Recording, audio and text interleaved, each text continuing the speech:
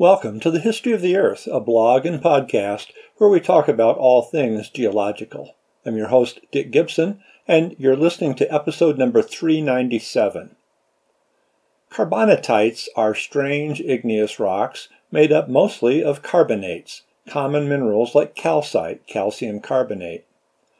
Igneous rocks that solidify from molten magma usually are high-temperature rocks containing lots of silicon, which results in lots of quartz, feldspars, micas, and ferromagnesian minerals in rocks like granite and basalt.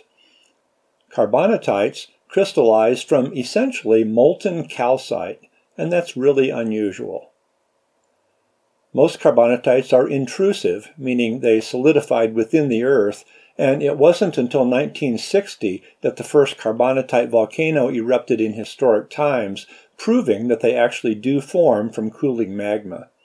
The eruption at Ol Doinyo Lengai in Tanzania occurred on a branch of the East African Rift System, and most carbonatites are associated with these breaks in continental crust, where eventually a new ocean may form. Eruptions at Lengai, whose name means Mountain of God in the Maasai language, are the lowest temperature magmas known because calcite melts at a much lower temperature than silica-rich compounds, around 510 degrees versus 1,000 degrees centigrade or more for most magmas. It isn't even red hot like most lava flows. A simple and early interpretation of carbonatites was that they represented melting of limestone, but geochemical data indicate that they really do come from primary igneous material that probably originated in the magma. Exactly how they form is debated, in part because they're rare, but one idea is that they result from special cases of differentiation within more common magmas, or maybe an example of certain chemicals, the carbonates, separating out in an unusual way. Another unusual aspect of carbonatites is the minerals associated with the dominant calcite. It's common to get rare earth compounds, tantalum, thorium, titanium, and many other minerals that are unusual in high concentrations in other settings. The Mountain Pass rare earth deposit in California, once the largest producer of rare earths in the world, is in a Precambrian carbonatite. Rare earths are used in lots of modern technologies, including turbines for wind energy, batteries in electric car motors, cell phones, solar cells, and eyeglasses. Rare earths are also produced from the Mount Weld carbonatite in Western Australia, but it's more famous for its tantalum, an element that's vital in capacitors for cell phones, video games, and computers.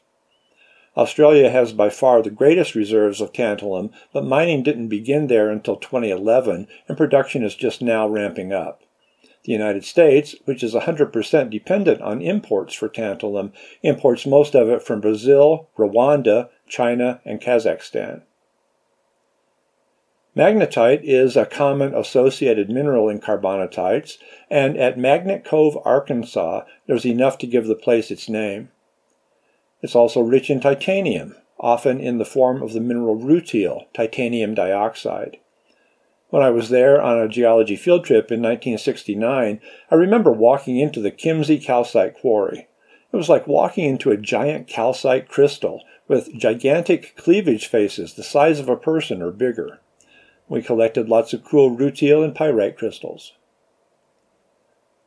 More common economic minerals can be associated with carbonatites as well. At one in South Africa, the main products are copper and vermiculite.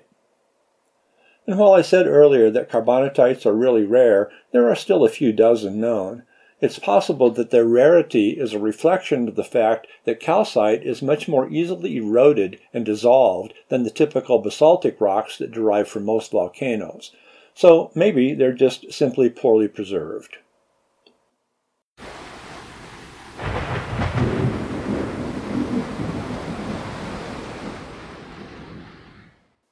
And now, the weather report for Yucatan, Mexico, 66,044,000 years ago, the end of the Cretaceous period.